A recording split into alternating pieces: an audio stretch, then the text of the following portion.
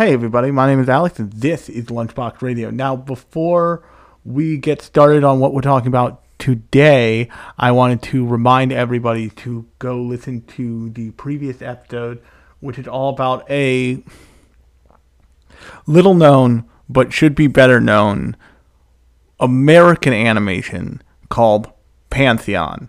And if you're like, I don't know, trust me, just listen to my podcast on it. The episode on it, rather, in whatever feed you're using to listen to me right now. And then, if I don't inspire you to give it a shot, still maybe try the first episode. It scratches that modern cyberpunk itch in a real way. And that's the most I can sell you on it. But one of the reasons why I'm making that announcement on this episode is because of what we're going to be talking about this episode. I hope this one does numbers. But if you are listening to this and you listened to the last episode, first off, thank you for your trust in me. I will do my best not to misplace it. But second off, the next Sunday edition, if everything goes well, will be a really, really great episode. So I'm not gonna jinx it by saying it out loud. But look forward to it and definitely go check it out. And without further ado, let's jump into what we're talking about this week, which is a little movie that actually I wouldn't be a bit surprised if you haven't heard of it, from Studio Ghibli of all things, called Whisper of the Heart. クレモーナってどんな街かな？素敵な街だといいね。うん。古い街だって。あな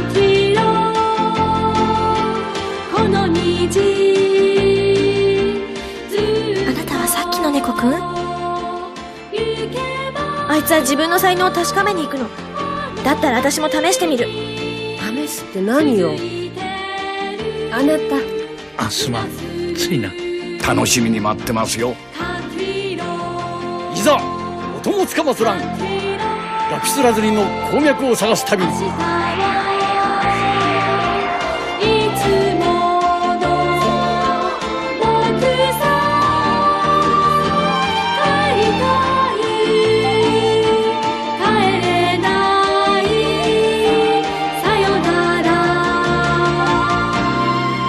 人ができました。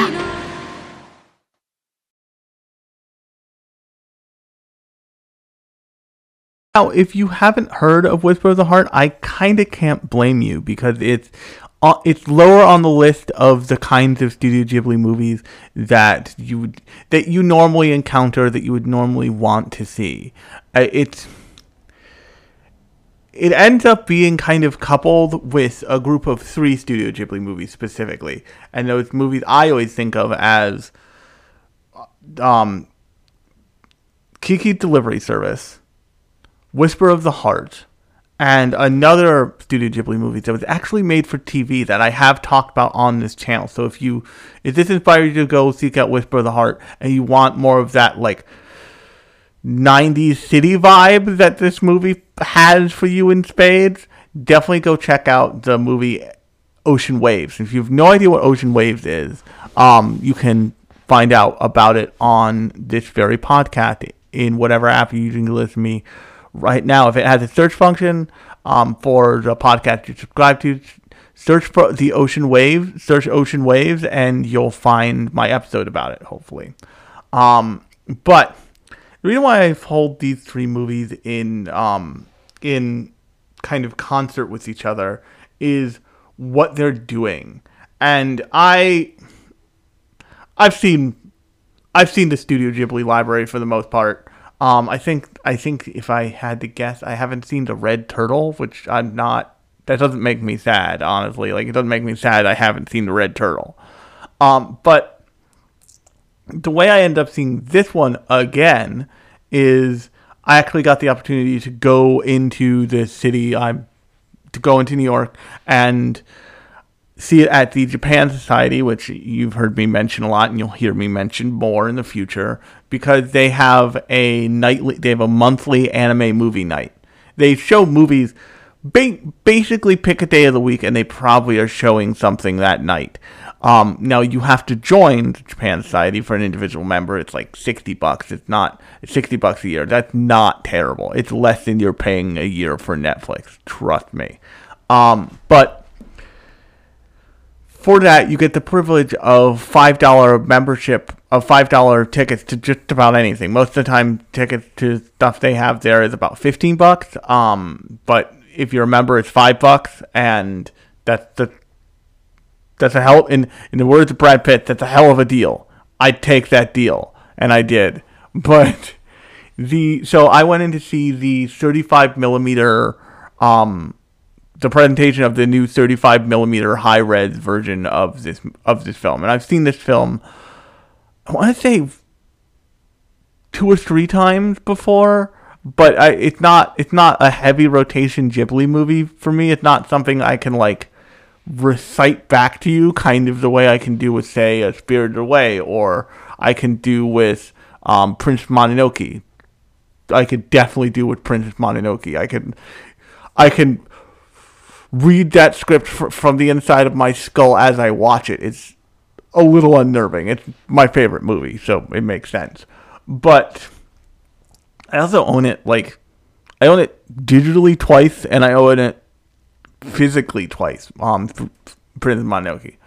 But thanks to the Japan Society, I got to go see kind of one of the most vibiest Studio Ghibli movies, and really that's why I hold it in concert with the other two that I mentioned, Kiki's Delivery Service and Ocean's Waves, because there's a kind of meandering quality to Whisper of the Heart that doesn't really, that seriously outside of Ocean Waves doesn't really exist in Studio Ghibli movies very often. It has a real mumblecore vibe to it at times, and yes, Whisper of the Heart has a definitive story. It is a love story, but it's not.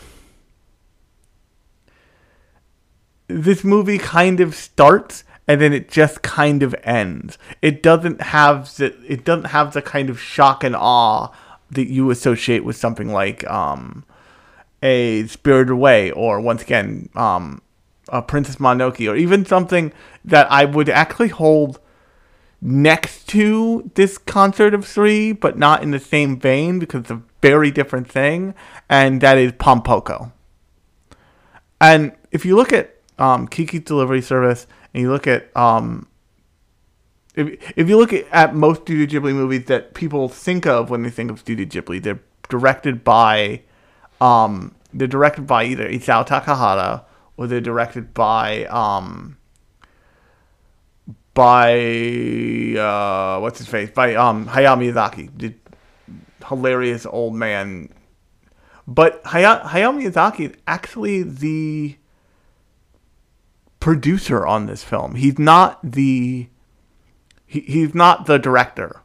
The director is actually an animator who would go on to do extensive work as a key animator on this film, but also on Princess Mononoke going forward. A guy by the name of Kondo Yoshifumi, and you feel that difference in this film. You feel that it's not an Isao Takahata or Hayao Miyazaki vision of what a Studio Ghibli movie is. If you're wondering what that feels like, what I would say best to you is go search out Ocean Waves. It was also directed by a Studio Ghibli person who's not either of those things, I'm pretty sure. But also to go seek out the Studio Ponok's opening movie, which it's like Witch something, I forget. I've talked about it on this podcast before. I have a commemorative ticket. You think I would remember the name, but it has a little bit of that. It has that Studio Ponok stuff. Has that Studio Ghibli flair, because they're kind of like split off of. They are to Studio Ghibli what Trigger is to Studio Gainax. essentially. And they take some of the magic with them, so to speak, in a weird way. But it's also from a perspective that isn't the biggest name in the building. And what I find it interesting here is like looking at the staff list. Hayao Miyazaki is a producer on this. He did storyboards for this. He did storyboards and he did the screenplay, but he didn't direct it. Which means like he did a lot of work on something for somebody else. And oftentimes when you hear about infamous anime directors, be it Hayao Miyazaki or what's his face, the guy who, Tomino, Hideki Tomino. I don't think that's his first name. Tomino.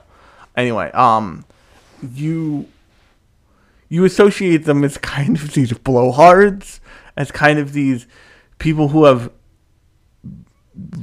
inevitably realized that they're creative forces, and so they like stand in the way of progress a little. But that's clearly not the case with Hayao Miyazaki. Like he sees things and he likes them, and everybody's gonna point to like the notorious quote he made about Tales from Earthsea, that it's not a very good movie, even though his son directed it, and he could have like had a more deft hand of saying like he did a great job for his first time. He'll get better. But if you listen to what he says after the fact about that, he's pretty remorseful. He's pretty like, I'm a terrible dad. Like, The Wind Rises is a film essentially dealing with Hayao Miyazaki's guilt about being a fucking terrible dad to his kids. To his kid, Goro Miyazaki.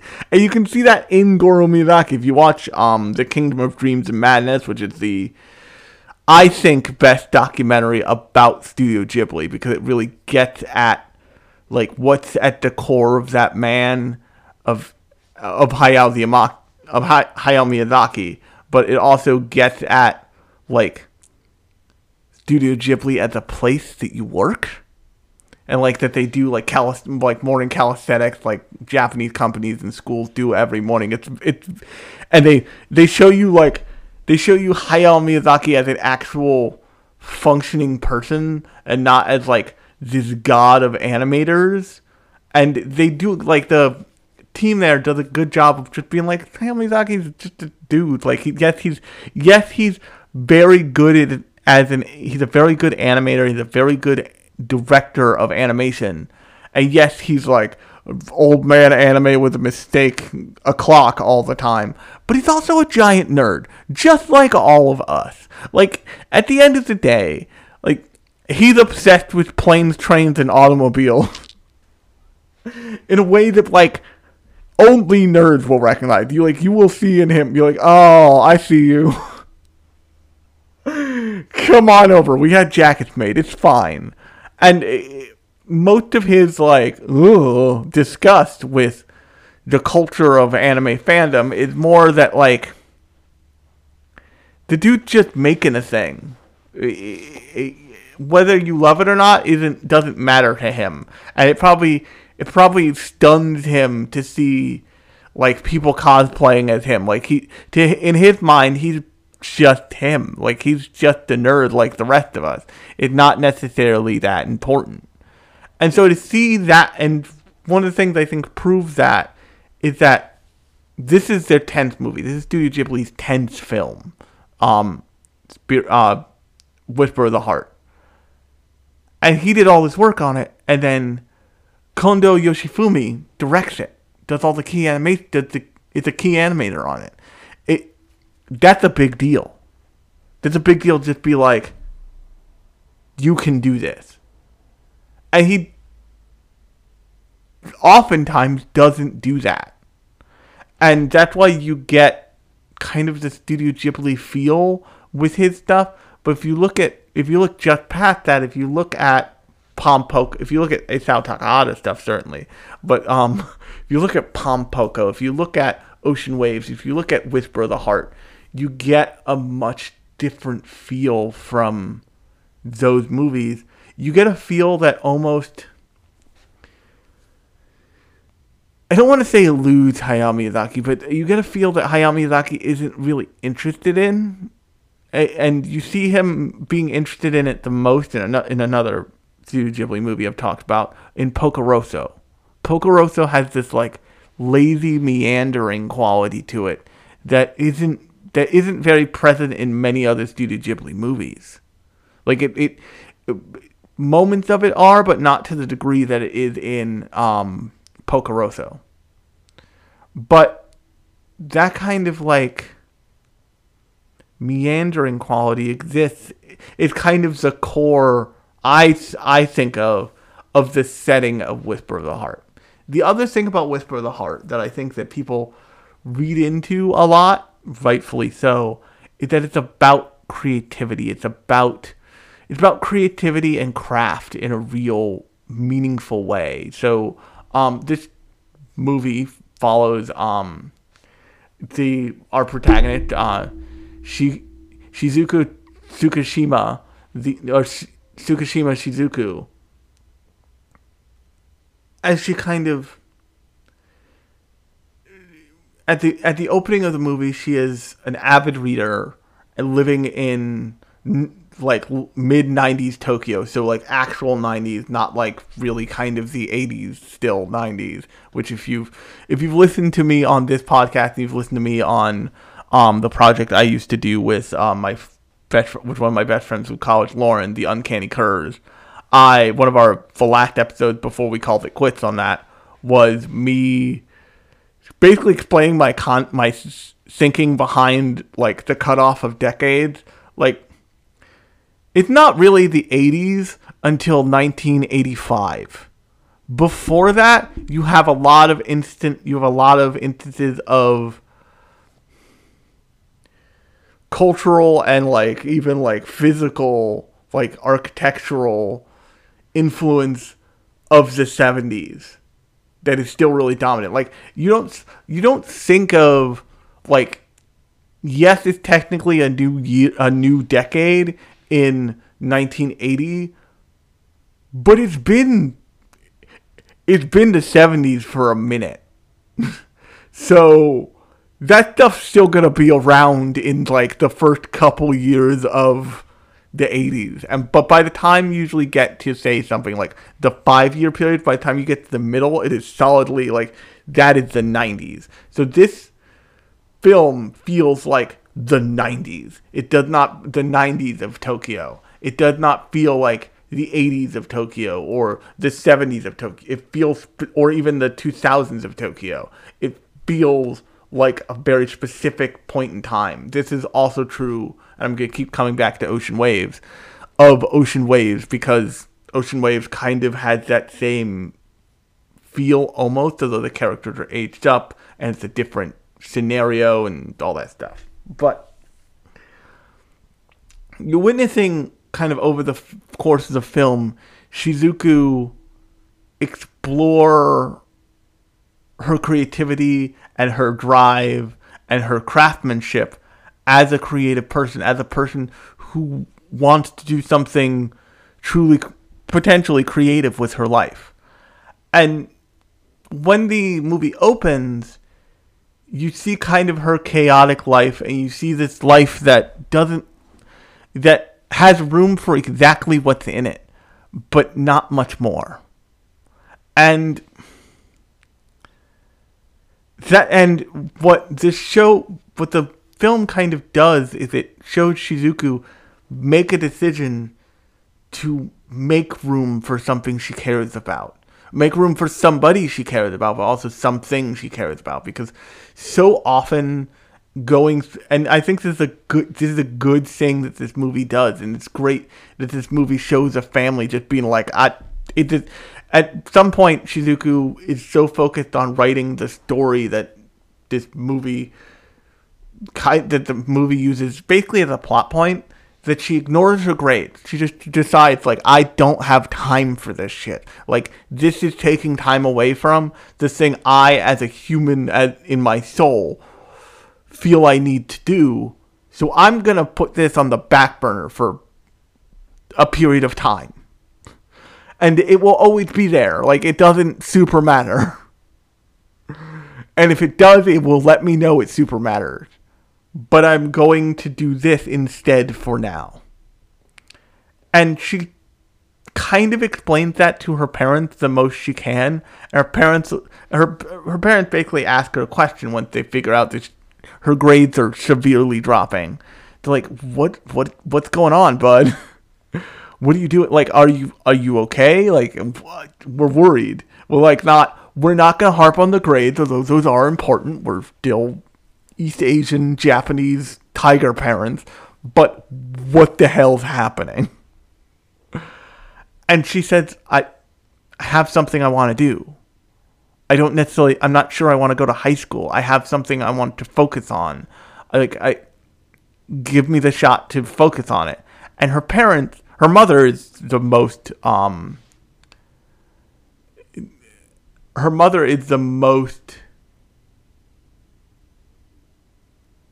kind of despondent at this, but she says reluctantly after her father's like, hey, how about we let her like get this out of her system, let her process whatever the hell's happening here, because it's clearly important to her. And her mother's like, okay. And yes, that's like chauvinistic male parentage important bullshit of Japanese culture. But it's also two adults realizing that their kid has drive for something and allowing it to kind of flourish, kind of allowing the kid to explore it in a way that so often, especially when it comes to having drive to do something creative, isn't fostered in people. I obviously, I work as a creative person. I've worked as a creative person for my entire adult life. I've never really worked in what you would imagine a traditional office setting is. I've always worked as a creative of some kind. For 10 years, I worked as a graphic designer, creative director, art director, all over New York City. And now I do something else. But something really important happened to me in my 5-year reunion. I kind of knew, but I didn't know to what extent when I was in high school. But when I was in high school, I never really understood that people saw in me something that you don't see that made sense to them, but didn't yet make sense to me. They saw that I was going to be a creative person, that I was going to do that as a profession. And I've probably told this story before, but you can't stop me because I can't hear you. All you can do is listen to me, so waha. But I've told this story to many of my friends. I remember when I was in high school, just like a shit kid who kind of wanted to be in our art program, which was in the dungeon, so I wanted to be in the art dungeon constantly. And I got pulled out of a class and called to the office. And my surprise, it wasn't about something I did or some bullshit. It was the school administration wanted to ask me about a sculpture they wanted to put up in front of the school, of like sculpture of a cougar that was like covered in ceramic or something. And my response was like, what the fuck are you asking me? I don't know if you've noticed, I don't matter here. And something they said, and something my guidance counselor actually said, and actually not my guidance counselor, I forget who said it in the office, was like, we're asking you because you're going to be the one who grows up to do this. You're going to be the one who grows up to be a creative person. And in that moment, I recognized that the adults in my educational career recognized that this was a stopgap for me. That all of my education was leading to something that, like, yes, the stuff I learned in school would matter, but it wouldn't be all that important. Like, I wasn't going to have to know, like, no one was ever going to quiz you on who signed the Magna fucking Carta. Like, that's not what really would matter. What would matter is the fact that by my senior year, I'd figured out how to make most of my schedule art classes. How to really game the system to pursue the craft of making things, of creating things.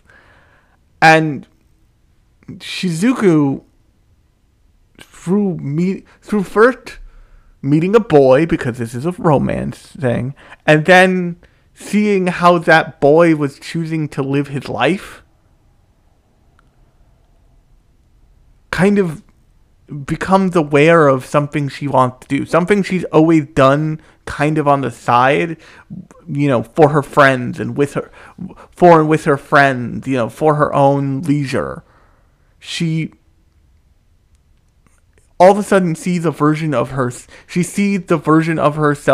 that the educators in my life who had any eyeballs in their skull saw in me, and that is a version of herself that does that as a living, where that is the thing that she spends the majority of her time on, that she dedicates herself to as a craft, as a calling. And that boy's name is Seiji Amasawa Seiji, or Seiji Amasawa. We'll call him Seiji for now, for the rest of the podcast, because I don't want to murder myself trying to pronounce that constantly. And the way she discovers this boy is she sees his name written in just about every single book she takes out from the library. Notices it was 3. And there's a decent point here. This is a library that her father, I think, works at. Like, that her father works at. That her father probably works at as a librarian. Every book that Shizuku checks out of the library, she notices Seiji has checked it out before her. That this guy Seiji, this person Seiji, has checked it out before her. And that coincidence causes her to, like, imagine this mystical guy who's read all of the books she likes. And, like, she kind of falls in love with him immediately in her head. And then she is like, I have to read. She becomes obsessed with it, and she's like, I have to read something he hasn't read. I have to, like, reclaim my personality. So she goes to the school nurse at her middle school and begs her to open up the library, because the school nurse is also the librarian, which makes a certain amount of sense. And the school nurse / librarian's like, okay, fine, if it's that important. She goes to pick a book, picks it up, opens it up, and there's Seiji's name again. And from that, she learns that it's got to be a student in school. Yeah. And she asked if that's true to the librarian, and the librarian was like, yeah, it's a student from this school. It's a student from, and it's somebody who went to this school long before the person you're probably looking for was here. It's like, okay. And the way she knows this is the first checkout of this book ever, which usually they put on, like, the front. I've been the first to check library books out from schools. Usually that's a commemorative thing. Like, they put it on the front they put it on the inside of the front cover. Is the Amasawa family name. And she's like, that's odd. And so she's writing a song for her friends, and she keeps the song in this book, and she's writing a variation on the song that you'll hear at the beginning and probably end of this podcast, because I have to infect you with the song. It's a requirement of talking about this movie. And that's a song called Country Road. And Country Road took Japan by fucking storm in the 90s. Like, they became obsessed with this song. And the beginning of this movie kind of revolves around Shizuku translating this song into Japanese so her friends in choir can sing it. And she's like, why is this so important that you sing this in Japanese? Because it's got things that aren't translatable, like West Virginia, and the hook of the song, Country Road. So, like, it's always going to be a little fucked up if you translate it from English into Japanese.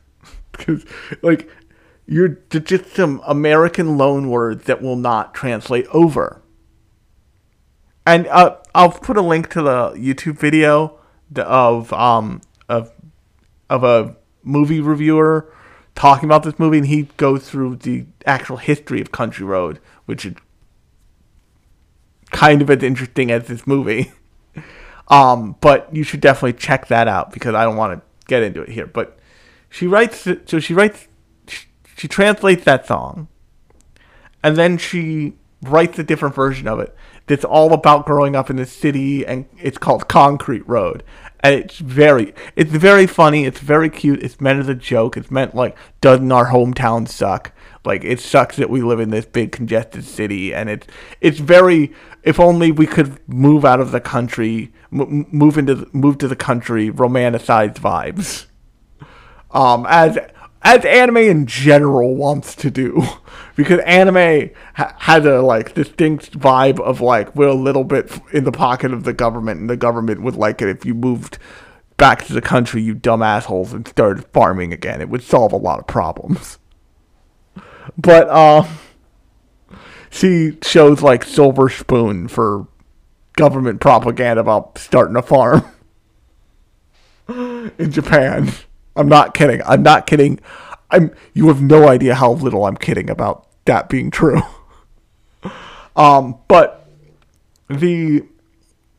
So she gets distracted, and there's an alternate storyline where her friend has a crush, and like the crush talks to them, and the friend freaks out and runs off. So Shizuku runs off. She leaves the book she checked out with the song lyrics for Concrete Road in them. And Seiji finds them. And he returns them, and he teases her about Concrete Road. And she gets all pissed off, storms off. Like, God damn it. Storms off. And then she's really frustrated, and like, but then time progresses on, it's a new day, and she's told by her mother, like, hey, your father forgot lunch, take it to him. You go, it's Saturday, I know you're going to the library anyway, your dad works at the library, take him his lunch. And she's like, fine. Not the first thing she wanted to do, but like, kid shit, like, shit your parents still ask you to do when you're like old enough to realize that your parents are using you, basically. And on the way, she gets distracted.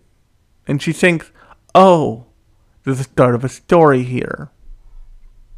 And the start of the story she finds is this cat, who you end up realizing has a bunch of names, all starting with M, but the one you perceive him as the most is Moon, because that's the first name you learn for him.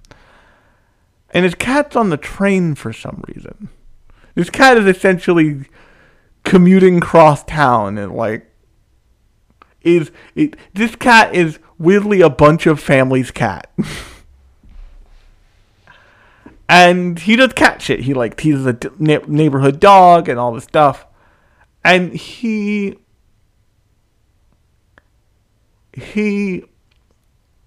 eventually is stopped by this shop.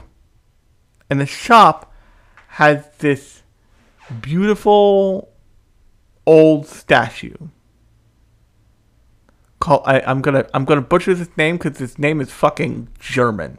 Not even Japanese, German. The statue's name is Baron Humbert von Ginkingen, and it's like barely German. Ginkingen, awfully Japanese sounded fucking dude Ghibli. Come on, but it's a statue of a cat, and this cat makes an appearance in the spin-off, which is The Cat Returns, which is another Studio Ghibli film, but which is the Studio Ghibli film that is the story that Shizuku wrote. And, like, one thing leads to another, and she finds out that Seiji is the grandson of the shop's owner, a kindly Ghibli old man named Shiro Nishi. And Shiro Nishi is a woodworker, and Seiji is hoping to be a violin maker. And Shizuku is so kind of entranced by the fact that Seiji has this goal that she realizes she doesn't really have a goal, but she does have a thing she loves to do. And so she asks Shiro if she can, write a story about, if she can know more about and I'm leaving a lot out intentionally because you really should see this film for yourself.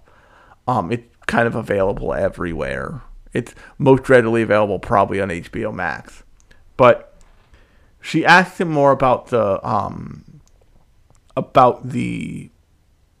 statue, and he tells her more. And she asks his permission to use the statue as a source of inspiration for a story she wants to write. And Shiro says absolutely on one condition. And she's like, what? She's like, I have to be the first to read the story. And this is really what and Seiji and Shizuku's relationship is one thing in this movie, but Shizuku's relationship to Shiro is actually really interesting. Because in this movie, Seiji and Shiro are kind of at the same places in their creative lives. They are creative people who are trying to find their way, hone their craft, and they're not sure if they can do it. They haven't been doing it for a decade plus. They're not me. They're, new art school students, very new art school students, but they are pre-art school students. They are taking pre-college classes when they are in their teens. So hopefully, and discovering what they want to do with their lives, hopefully. Professionally or otherwise, I should make that clear. And as a result, what Nishi is somebody who has been through it. The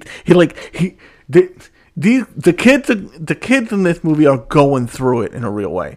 Nishi has gone through it, son, and he understands the feelings and emotions that come with needing to iron out the kinks in your creativity, needing to push yourself. And while he may push himself, the way he pushes himself is an entirely different thing than the way Shizuku or Seiji pushes themselves. So I don't often talk about... I talk about work a little on the podcast, but I don't necessarily love all the time what I do. I still do something creative, absolutely.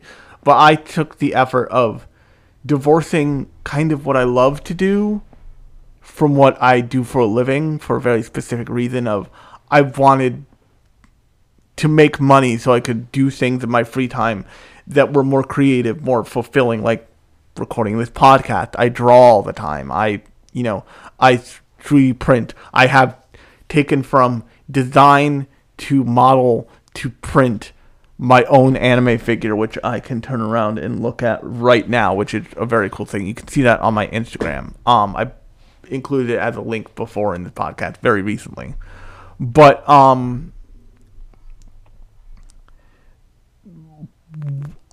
where I'm at right now is I'm pretty confident in my creative ability. I am capable of just solving for problems in a way that oftentimes you just don't have really, not the ability or skill when you're a young creative, but you don't have the confidence to do it. You don't just have the confidence of will to know, like, this is the solution. Like, so what I do for a living, and I've mentioned this before again, but what I do for a living is I am essentially a interior designer, but for the outdoors. What I call curate furniture for high-end designer outdoor furniture for wealthy clientele, basically. And when I'm looking at something, when I'm looking at things, like I usually start with like a chair, and then I go out from there. But at a point, I'm referencing things in my head that I just know to be true. Like, I know if I want a certain look, I go to one company. If I want another look, I won't go to another company. Or if I want a cohesive look from a bunch of companies, these are the kinds of pieces I look for from, like, this company and that company and this company and that company. And that's a real skill. But when you're starting, you don't know to do that. It's almost a you don't know what you don't know. It's an unknown thing. And that's really what you see. That's what you see Seiji struggling with, and what you start to see Shizuku struggling with. And what inspires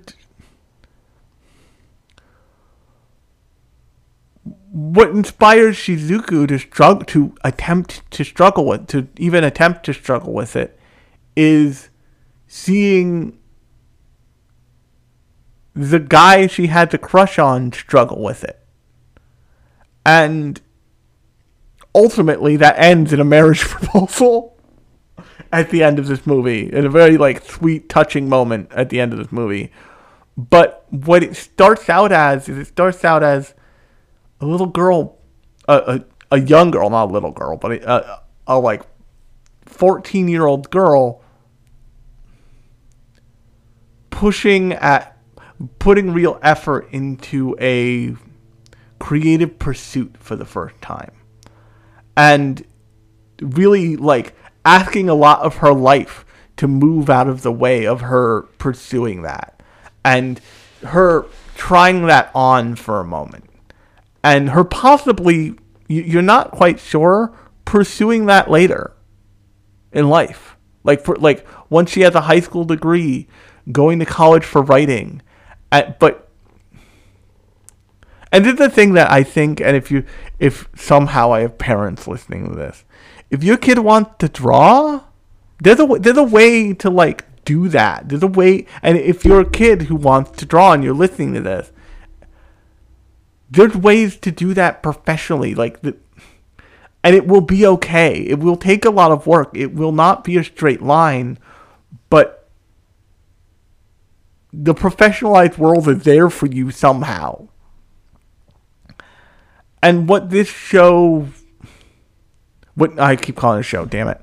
What this film does so well is it shows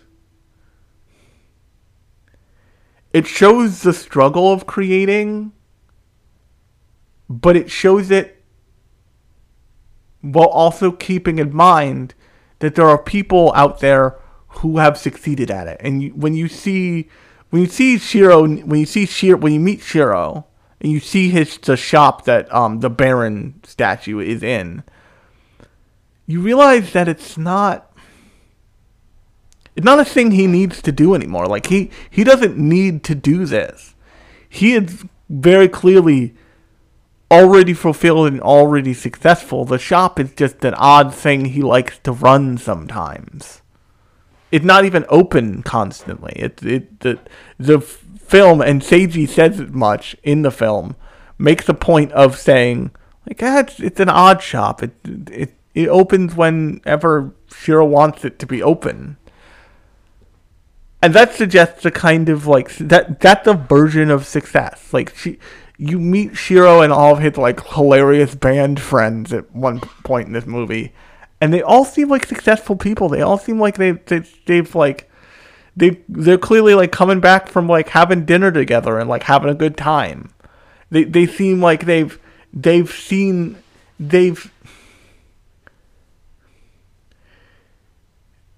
reached where they wanted to be creatively. And I'm not saying I'm there yet. I'm far from there yet. But Seiji and Shizuku in this film are both struggling with that. And the film is a lot about the struggle of being creatively talented, but not gifted in craft, if that makes any sense. Because there is a difference. And the line can blur, but the line can also be bright as daylight. You know, when you as a creative person first encounter somebody who has a mastery over craft, over the craft of creating, over the skill required to make a thing, your brain will just melt in your skull. You'll kind of never forget it.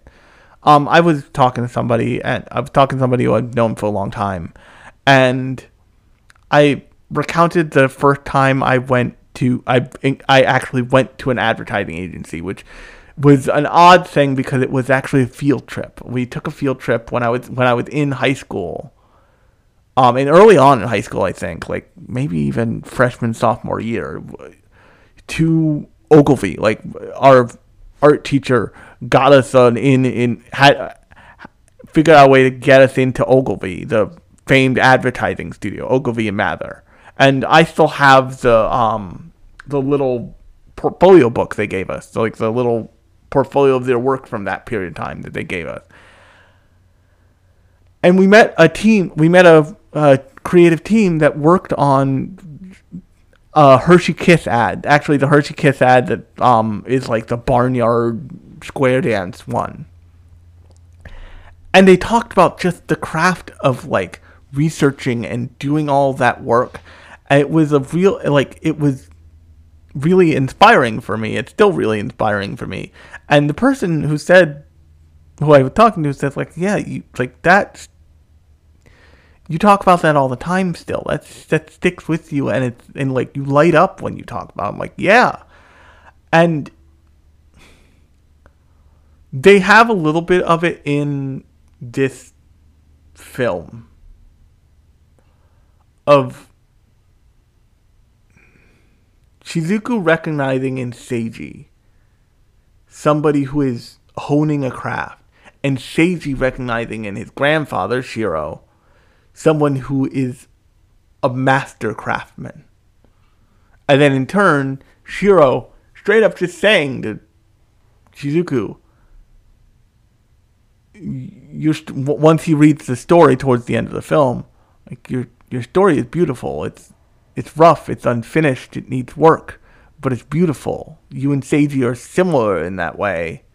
And they have a MacGuffin to explain that, of like this like geode that hasn't been cracked open yet and needs to be like polished to perfection, is the way Shiro says it. And he says, like, but with time you'll get better at it. I encourage you to take your time and like polish your craft and like go at an even pace and go and develop your craft and don't kill yourself. And that's a hard lesson to learn. And really when you meet master craft people, when you meet people are truly creative, who are like truly creative and manage to do it for a living, like me or somebody else. There comes a time in your creative life when you stop all of it needing to be this like big, beautiful, heart-stopping moments, and you start loving smaller things. You like less dramatic things start to impress you more than the big dramatic things did. You know, you start appreciating the quieter moments rather than the louder moments. And yes, you still produce big, loud, beautiful things, but what you appreciate about them is the small, delicate touches that coalesce into the big, beautiful majesty that of whatever other people are perceiving you made. So I want to talk about the Sagrada Familia for a second, and I want to talk about drawing for a second. I've seen Sagrada Familia in person. I have tons of pictures of the damn thing because it demands to have pictures taken of it when you are in its presence. Another similar thing is Notre Dame also demands this, but they demand it in different ways, and they demand it in the same way actually, in that it's not when you're in front of them, when you are in them, it's not. You should be respectful because they are both working churches, like they are both active, like youth churches. Probably not Notre Dame anymore since the fire, but at the time it was. It's like a place people go to church. And this is especially true of the Sagrada Familia, although also true of Notre Dame. What you see in the pictures you see of the Sagrada Familia, especially, not so much in Notre Dame, but in the Sagrada Familia, is you see the majesty of the thing. You see this, like, hardcore, just holy shit of the thing. What you see when you see it, it's no less impressive, but it's much smaller. It's the understanding that the complexity of the Sagrada Familia is simply the simplicity of its pieces piled on top of each other. It is not as loud and as bold as all that. And this is true of most big architectural wonders, and I've seen a couple. It is actually just the quiet pieces kind of combining in chorus and resulting in the thing you see in front of you. Now, I want to talk about drawing for a second in the same vein. What you see on Instagram Reels and TikTok of drawing is not the reality of drawing. It is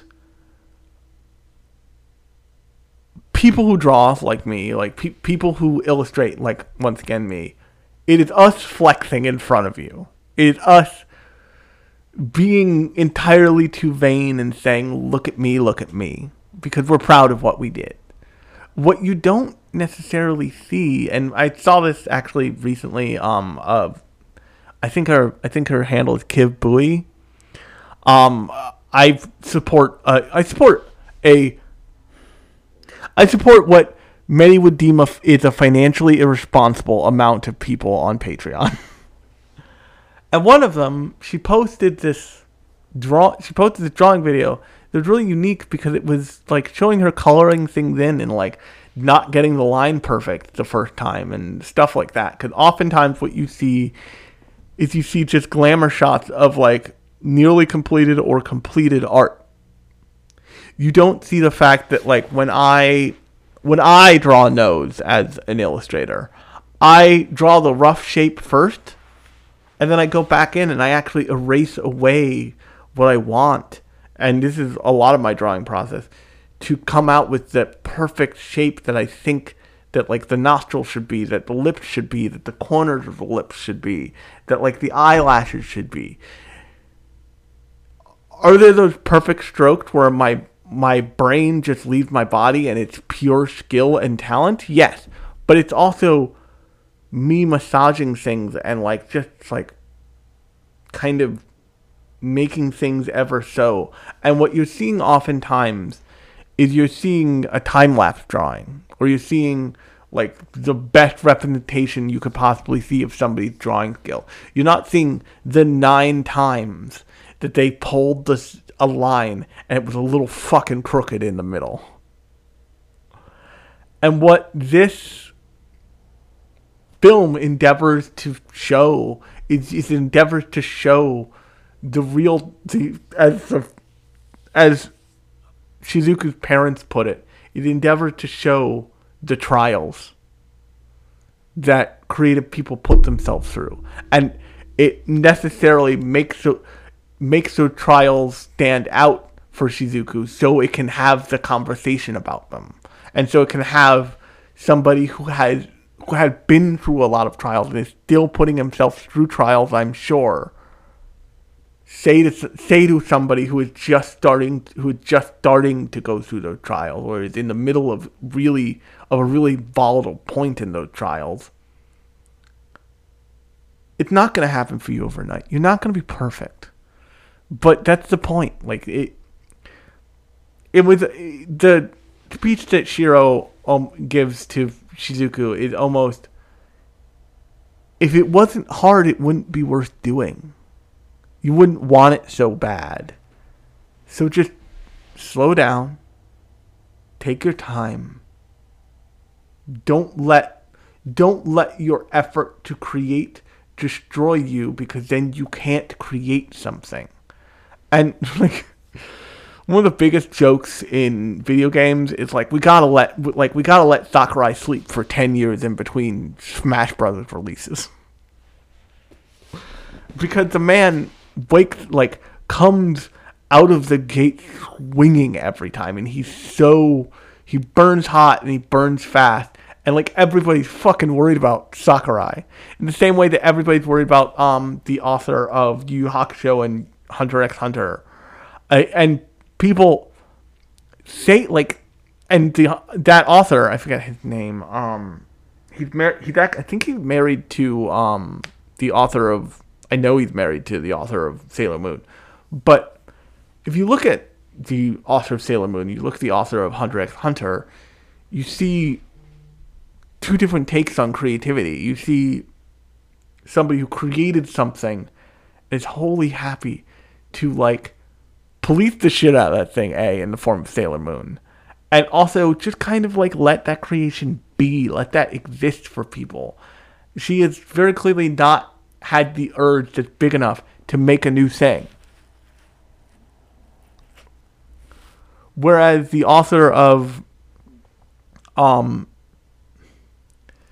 Yu Hakusho and then Hunter x Hunter burned himself out on Yu Yu Hakusho.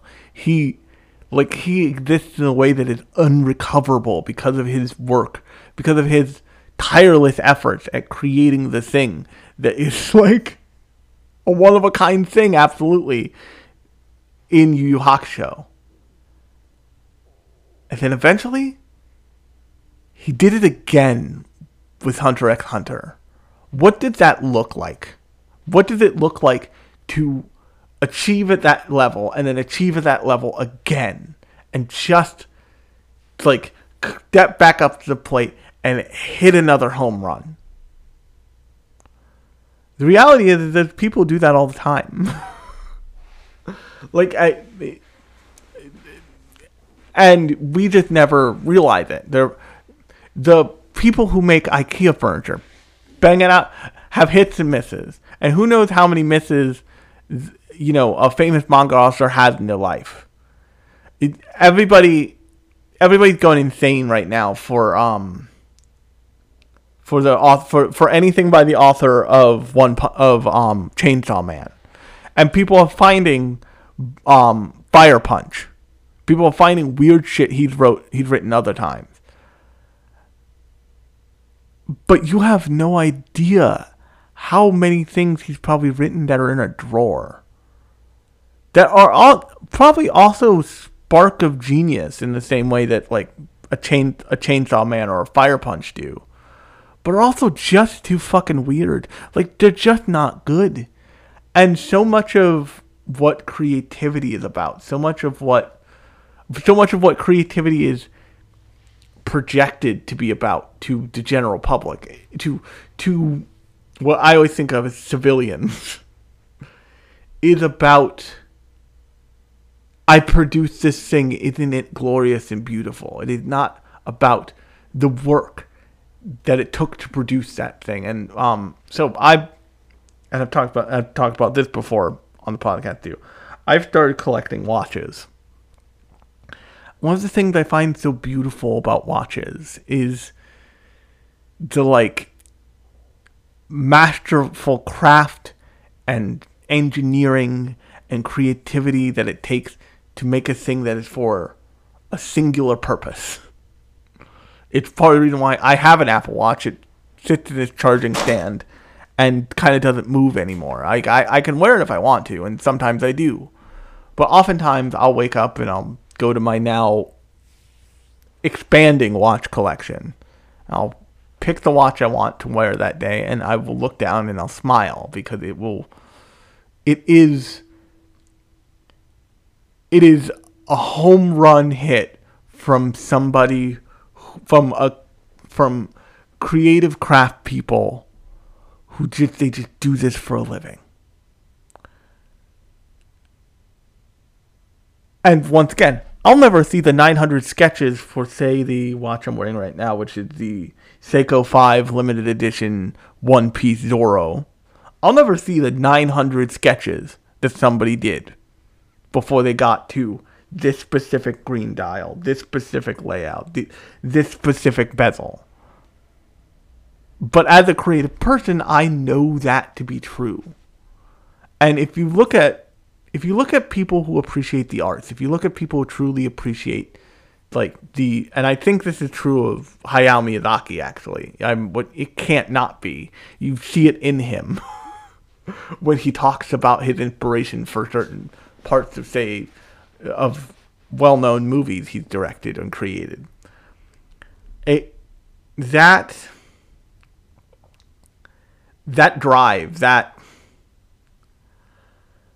creative spark, when oftentimes successful professional artists have a tendency to surround ourselves with that. Like, I have tons of anime figures. I can stare at them in every direction. I have designed anime figures myself and printed one. We see people who appreciate that, even if they don't realize they do. What they're appreciating is they're appreciating the drive. They're appreciating all the steps that led up to it. They may never see it because that's never how that's not how the capitalism expresses creativity best as a product for you to purchase. But there's value in it. And as anybody who switched from one platform to another because of something they like better than one can attest, there's value in design, there's value in that creativity. But it's nice to have a film that's just about the act of creating, that's really about the struggle of the act of creating, and have a film that basically tells you, okay, you've discovered how much you love to make things. Here's how you also stay alive. Here's how you, exist in the world. Because, and I think this is really, really true of the world. The world wants, and I'll leave it here actually, the world wants you to be, wants to treat creatives like golden gods, like we are indescribable. And as a creative person, and I see this in my profession, in my junior colleague currently, when you first become a creative person, you have this drive, and the drive never leaves. It just changes over time, but it softens into something else. You have this idea that like you have to be the designer, like the antithesis of what a designer is.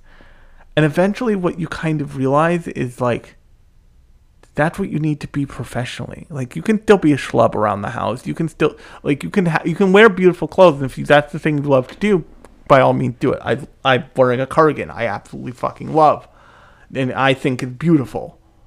But you start to realize that in your day-to-day life, you don't need to play the part. You don't need to be the richest fuck, awesome, cool, designery looking person. If you want that, you can be that. Parts of that will persist. Part of the reason why I love watches is because it's a status thing. It's like a status symbol to wear a nice watch. Like, I don't want to be like everybody else who's wearing an Apple Watch, so I started collecting mechanical and quartz watches. But I also wear what I like. Like I'm wearing a Seiko now. I might wear a Casio tomorrow. I might wear the Apple Watch after that. It's all about what I want and what I want to express through what I'm wearing. But when I go into a meeting, I also know how to turn it on and how to like, okay, if I'm going into this meeting, this watch is good for that meeting. Put it on.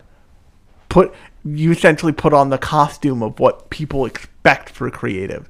And that is part of the business of being creative. It's not part of the passion. And the problem there is by expecting that out of our creatives, by teaching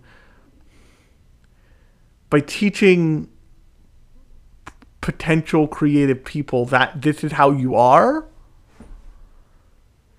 you encourage them to push themselves so hard they burn out, because all they ever see is the perfection of it. They see, oh my God, this person on Twitter is so good.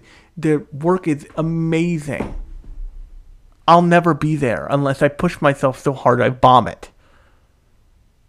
And this movie is softly saying, like, you'll get there. You'll get to the point where it's effortless. You'll get to the point where you're perceiving that it's effortless. But what you'll actually get to is something different. You'll get to a point where it's more skill than talent. Where, yes, you still... The talent that drove you early is still there, but you'll have so much skill at the craft of whatever you're doing creatively that it's less you trying to fake it till you make it. It's less you playing the part. It's less you living the lifestyle all the time.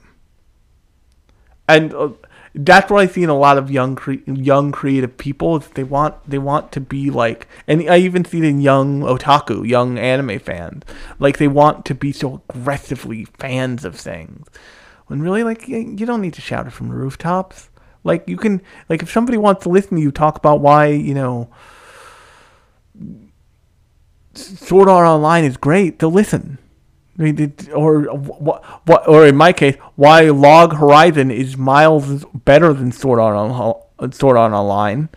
They'll listen, but like those people will come to you in time, the same way listeners of this podcast will come to you in time.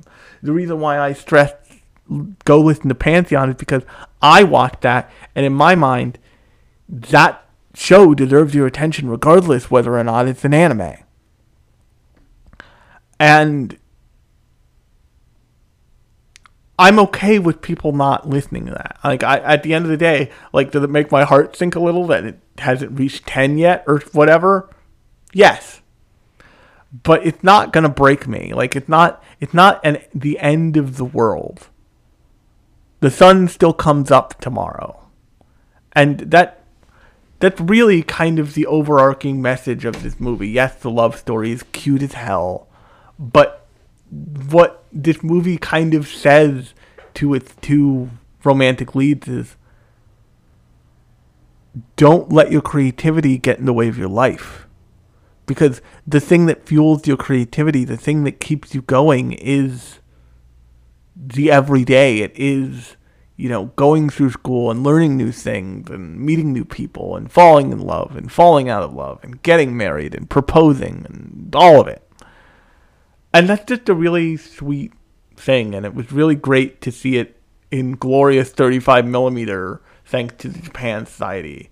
So on that note, if you like this podcast, new episodes come out every Thursday and Sunday. If you are interested in Japanese culture and the anime industry and all that stuff, I encourage you to listen to the Sunday edition. Definitely check out the Sunday edition happening this Sunday, because it will be a ton of fun. I can promise that either way.